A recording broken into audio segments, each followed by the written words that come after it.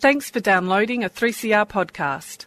3CR is an independent community radio station based in Melbourne, Australia. We need your financial support to keep going. Go to www.3cr.org.au for more information and to donate online. Now stay tuned for your 3CR podcast. I would like to begin by paying my respects to the Wurundjeri people of the Kulin Nation, who are the traditional custodians of the land on which I am coming to you from today.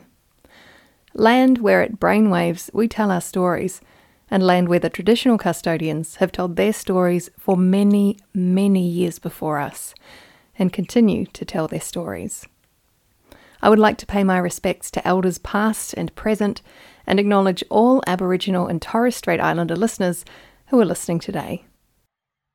Hello and welcome to Brainwaves on 3CR, 8:55 AM on your dial or digitally. I'm Flick Manning, and I'm thrilled to be joining you today as you drive home. Brainwaves is a mental health focused show with a lived experience lens. And today on the show, I'm joined by Zoe Simmons for a discussion about mental health after trauma and the effect of community trauma as it pertains to the individual within that community, as well, of course, as advocacy and disability. Zoe writes to make a difference in the world. As an award-winning journalist who's been published hundreds of times around the globe, Zoe uses the raw power of storytelling to capture hearts and minds, helping businesses small and large find their perfect words. When not running her copywriting and editing business or writing articles, Zoe can be found writing books.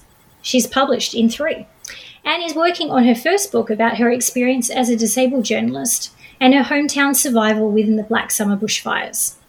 Zoe is also a chronic pain and mental health advocate, and she enjoys speaking to the media in order to help usher in change and appropriate representation of people like herself. Zoe, welcome to the show. Hey, thank you so much for having me. It's great to be here. Zoe, can you describe how mental health has affected you throughout your life? I've been experiencing mental illness for as long as I can remember, but it only really became super apparent to me in my teenage years. And, as a teenager and a young adult, it was really quite challenging, and it actually blew my mind to realize that it wasn't normal to think like that. I always had all these intrusive thoughts and felt really bad about myself and felt really guilty for existing, to be perfectly honest. And I had periods where I would hurt myself and believe I was deserving of that. And I did at some times want to end it all, I guess. And I did try once. It's been quite a big thing for most of my life. And it's only, I guess, relatively recently that I feel like I've gotten more of a grasp on it. It's just been, it's so hard to live with mental illness. You feel guilty for having it, and you feel guilty for existing, and you feel guilty for not wanting to be here. And then people just say, oh, just get over it. Or, you feel like you can't talk about it because it is so stigmatized. And when I was growing up, lots of people were like, oh, don't be a crybaby, or, you're just attention seeking. Like, well, maybe seeking medical attention, but, it's this, there's just so much stigma around mental health, and it really annoys me, especially because it's a stigma that stops people from seeking help. That's such a fantastic way of putting it. And thank you also for sharing that. I know that a lot of people listening have been in a similar boat and maybe are actually in a similar boat right now. And so what was your awareness or exposure to the concept, I guess, of mental health? If you heard that term when you were younger, what did that mean to you? I feel like we weren't really educated about it. It's something that's, always been swept under the rug. It wasn't anything that we learnt about in school, and it wasn't until year 12, really, when one of the teachers was like, hey, I think you might need a talking to. So I was like, wow, that would have been way useful years earlier when I was in worse states and, harming myself more, but it just never really was something. And I remember when I spoke about it to some family members for the first time, they were really quite stigmatizing about it. They were ashamed about it. And that was really, really hard to cope with, not only experiencing mental illness, but experiencing the stigma, and then I guess experiencing the rejection of people that are supposed to be there for you. It was really, really hard, because it shouldn't be something that's swept under the carpet and kept in the shadows. It just makes it worse. And if we don't know about something, we can't fix it, and we can't help other people know they aren't alone, and we Zoe, thank you so much for sharing that. I know a lot of other people would be in a similar position right now or have experienced very similar things. Some of that stigma definitely still exists. And it's great that people like yourself are getting out there and having those conversations, because until they hear that, they may not even realize that they are actually stigmatizing people in their circle, within their family. Like if it's not something they've experienced personally themselves, sometimes they struggle with that. You've also experienced, I guess, what would be considered a personal and also a community level trauma, and that's with the Black Summer bushfires. So bushfires of 2019-2020 were horrific, and it was really hard on a personal level because that's not something I ever expected to experience. I never thought I'd be in a natural disaster. So the morning of the fires, which was New Year's Eve, we were planning to celebrate. I was going to go down to the local bowling club and drink and play barefoot bowls. But we woke up that morning to firefighters in our streets and orange skies and birds flying away screaming. And I vividly remember this leaf that fell from the sky. Like there were lots of leaves falling from the sky, but this one was charred and it was still warm when I picked it up. And that image has never left me. But that day was so horrible. Since we were in suburbia, we hadn't really prepared that much. It was not something I expected to do, and I kept thinking, if I don't do this, we're going to lose the house. And my stepdad was planning to stay and defend, so I kept being like, if I don't put this water here, or if I don't put this wet towel under the door, or, close this door, he'll die. And that was a lot of pressure to put on myself. And going to the evacuation centre, everything was on fire. And, there's black smoke in the distance, there's cars backed up, and it was like an hour or two that I didn't know what happened to my mum, and I just kept imagining her burning, and that was really hard, especially because most places didn't have reception. Electricity was out, and I think everywhere except for generators, so you couldn't even call the people you loved to check if they were okay. And I guess even worse to know that I'm lucky that I didn't lose my house. I'm lucky that we didn't die, but other people in the community did, and that was really horrible. And, people losing their houses and having nothing, even now, still living in tents or caravans and having nothing, but the world's forgotten about us. And I think that is probably what stings the most, that we are still suffering, but no one seems to really care. And I think that happens with most natural disasters. As soon as the next thing comes along, the media moves on, everyone moves on, and just no one really cares. Really difficult. And I don't think people who haven't experienced it really get it. Before the fires, I remember I was in my workplace and people were joking about the fires. And I was like, are you kidding me? People in my hometown have just lost their homes. And it's just, I think people in cities just don't get it. I don't think it's a trauma that ever really goes away, and I think we really need to recognise that.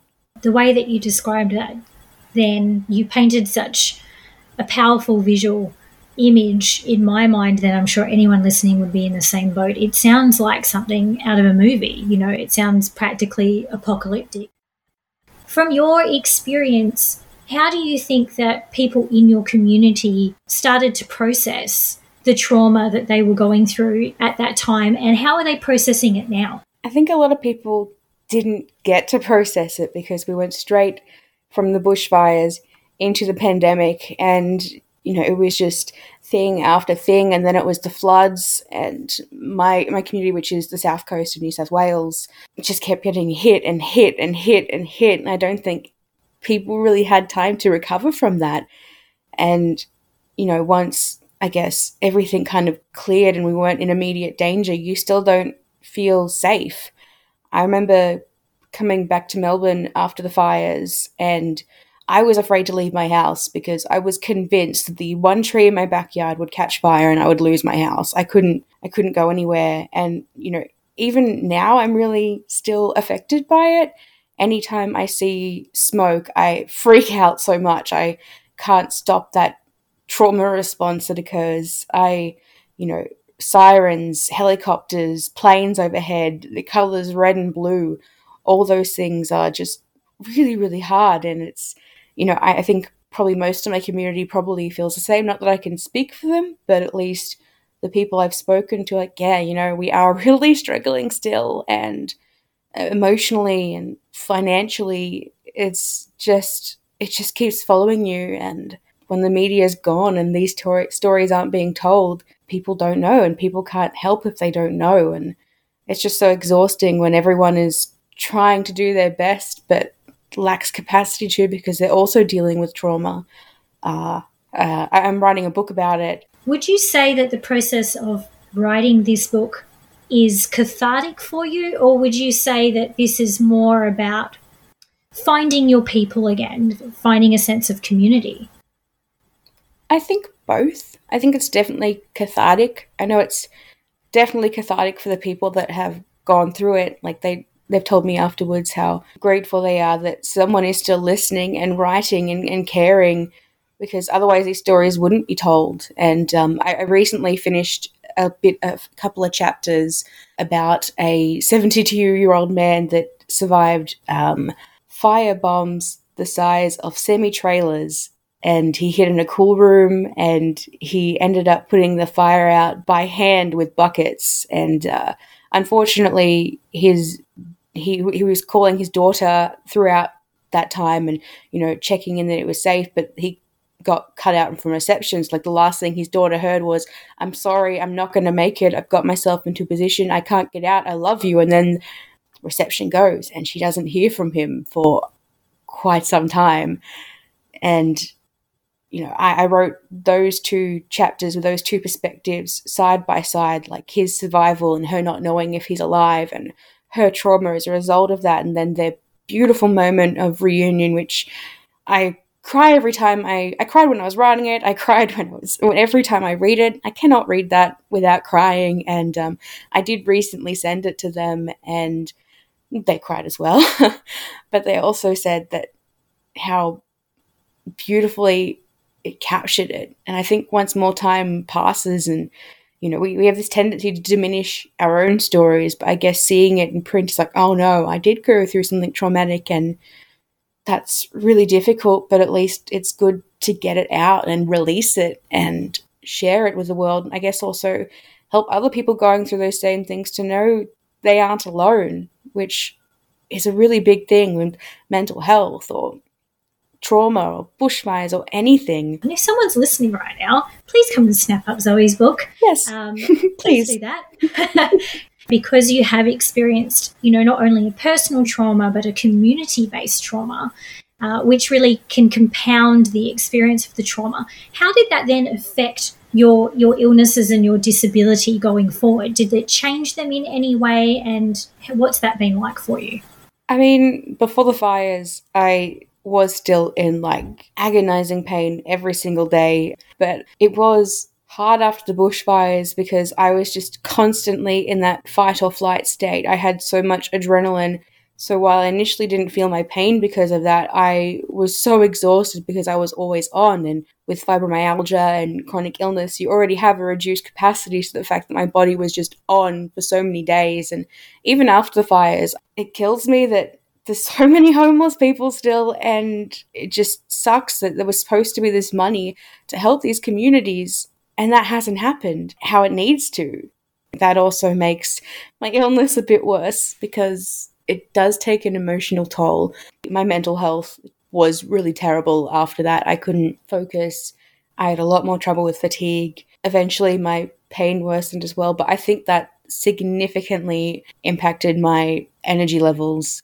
It's just exhausting to deal with all the things that come as a disabled person and, just an adult human trying to navigate the world, and then, mental illness, and then that. I think trauma definitely increases your stress levels, which increases your pain levels, and I was quite sick for quite a while. I mean, I still am, but it did have quite a big impact, and that's not a perspective that we really hear. I mean, I've never heard of it anywhere in mainstream media. Disability already isn't represented, let alone natural disaster disability perspectives. So it's very frustrating, and that just makes me even more exhausted. And knowing that I have to battle these things in so many different ways, it's hard. Yeah, you've got to hope that there are some allies out there that are willing to have the conversation and step up. And I mean, look, that's why it's so important that, we're talking about these kinds of things to try and spark that interest. Just allow people to think about what it's like to be in your shoes or in the shoes of somebody in your community, because it could be any one of us tomorrow that goes through a natural disaster or a major trauma. These things are not planned, they happen, and it's how everything gets dealt with, I guess, after the fact that counts. Your book being aimed at a larger group of people, obviously not just the people that experience the trauma of the bushfires themselves, but people outside of that. What do you hope that they will learn? I guess I just want them to know that this happened and this happens and this will keep happening unless we do something about it.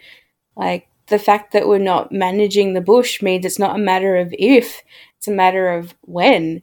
And as well as, I guess, dealing with climate change, I'm not an expert in that, so I don't exactly know, but it would obviously have an impact. And just there are so many things we could be doing to make things safer and better. We could let local Indigenous people do cultural burns, for example. That would be a great step in the right direction. I know lots of places are doing that, which is amazing, and I think more of that needs to happen.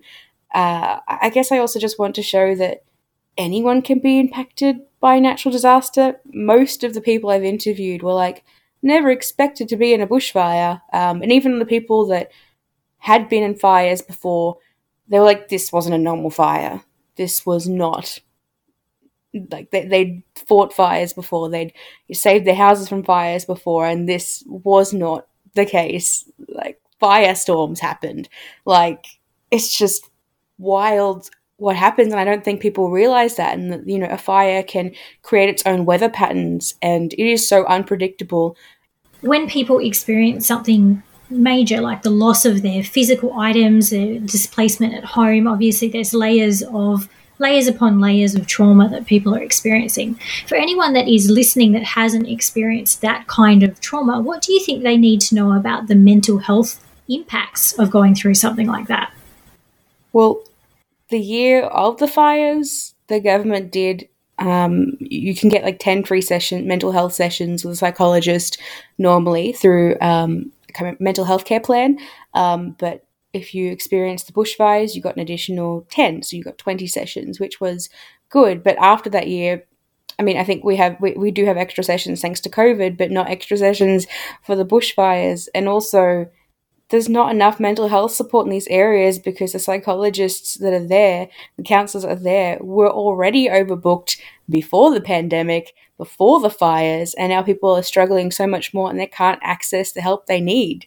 I actually wrote an article about a year-on impact from the bushfires, and people have taken their lives because they haven't been able to get that support. And, I think this is also a reason why it's so important that we fund telehealth, not only because it makes it more accessible for people with disabilities and so on, but people in small towns and that may not be able to access these things, but maybe will in another area.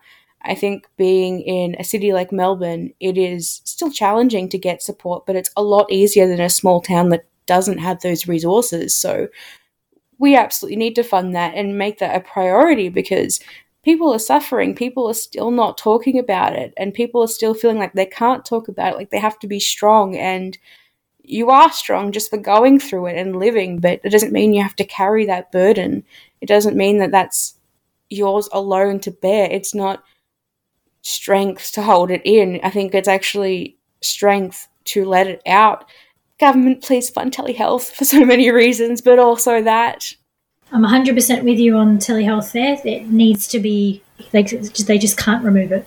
They just can't remove it. It has to stay. And Zoe, you have actually talked quite a lot about using storytelling as a method for coping with your mental health conditions.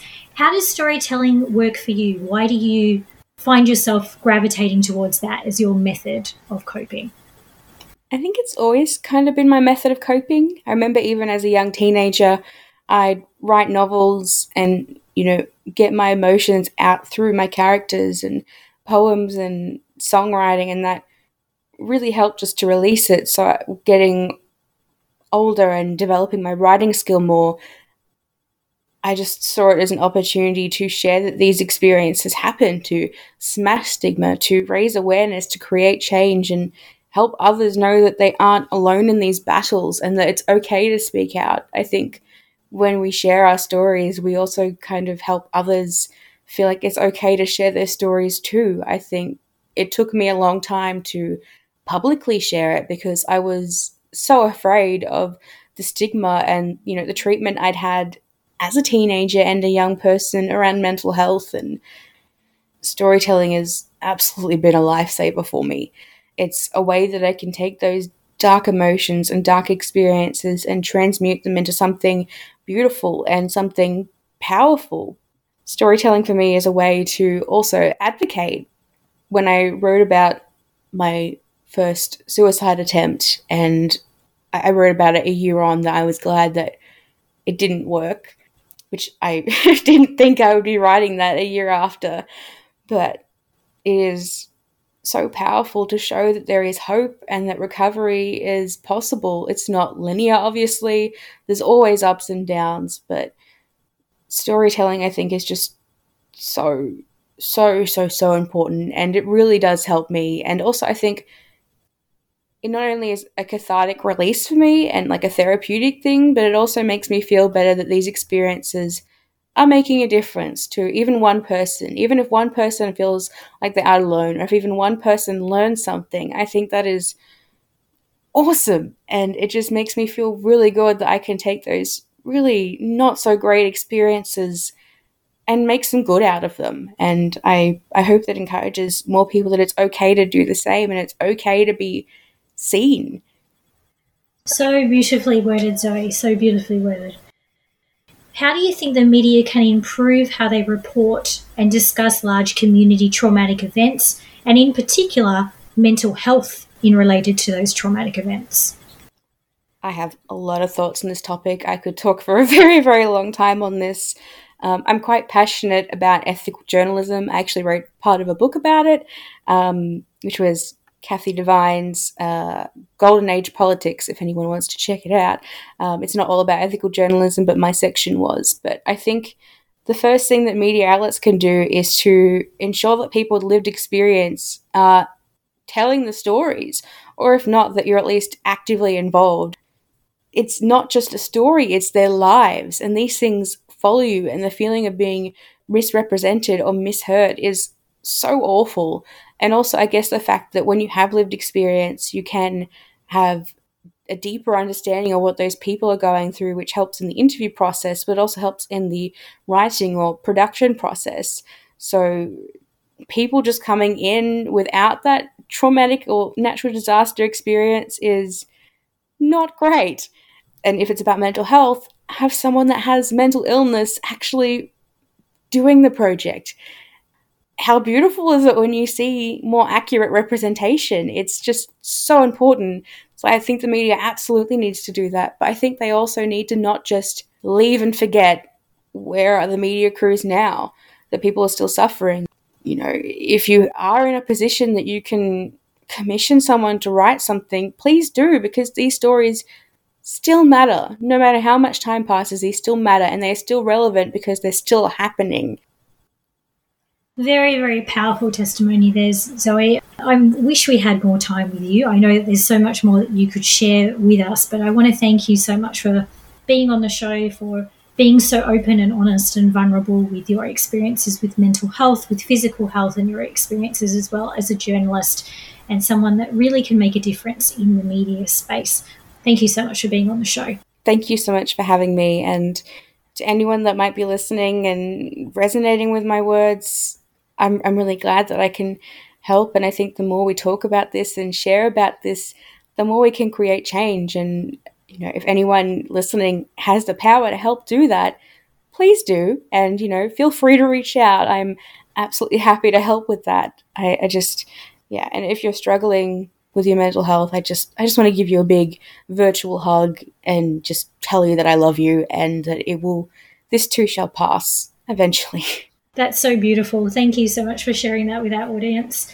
Now, if you do want to reach out to Zoe and have her present or write for you, which I highly encourage you to do, she's very passionate. She will be a welcome addition to anything. Make sure that you do reach out to her online. Those links will be available on the page when you tune in, especially if you are listening to this as a podcast. And make sure that if you are interested in her book, that you reach out as well. I highly recommend that you do. It's going to be some very, very powerful and critical writing that we all hopefully get the opportunity to read. You can also catch up with Brainwaves as a podcast, as I mentioned, on the 3CR podcast page on the app and also Spotify. And we will, of course, be back next Wednesday at 5 p.m. AEST here on 3CR 855 AM on the dial or on your digital as well. As I sign off today, I want to thank you for sharing your time with both myself and Zoe. And I also want to remind each and every one of you that mental health is of equal importance to physical health and that they often can affect each other. So please take a moment right now, if you haven't already done so today, to check in with yourself. Take a big, deep inhale. Nice big exhale. Honour that hard-working body and mind of yours and shower it with some very much deserved love. I can't wait to chat with you next time on Brainwaves.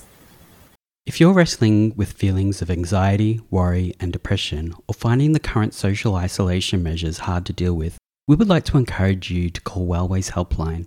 Wellways Helpline is a volunteer support and referral service that provides information to people experiencing mental health issues or other disabilities, as well as their family, friends, and carers. We're here to talk if you are seeking information about mental health or mental health services or just need someone to talk to. As a peer-based service, everyone working at Wellways Helpline has a lived experience of mental health issues or disability. Wellways Helpline is a national service and operates Monday to Friday, 9 a.m. to 9 p.m, excluding public holidays. If you feel it would be helpful to talk to someone about these issues during this difficult period, please call Wellways Helpline on 1300 111 500. That's 1300 111 500. Wellways supports 3CR.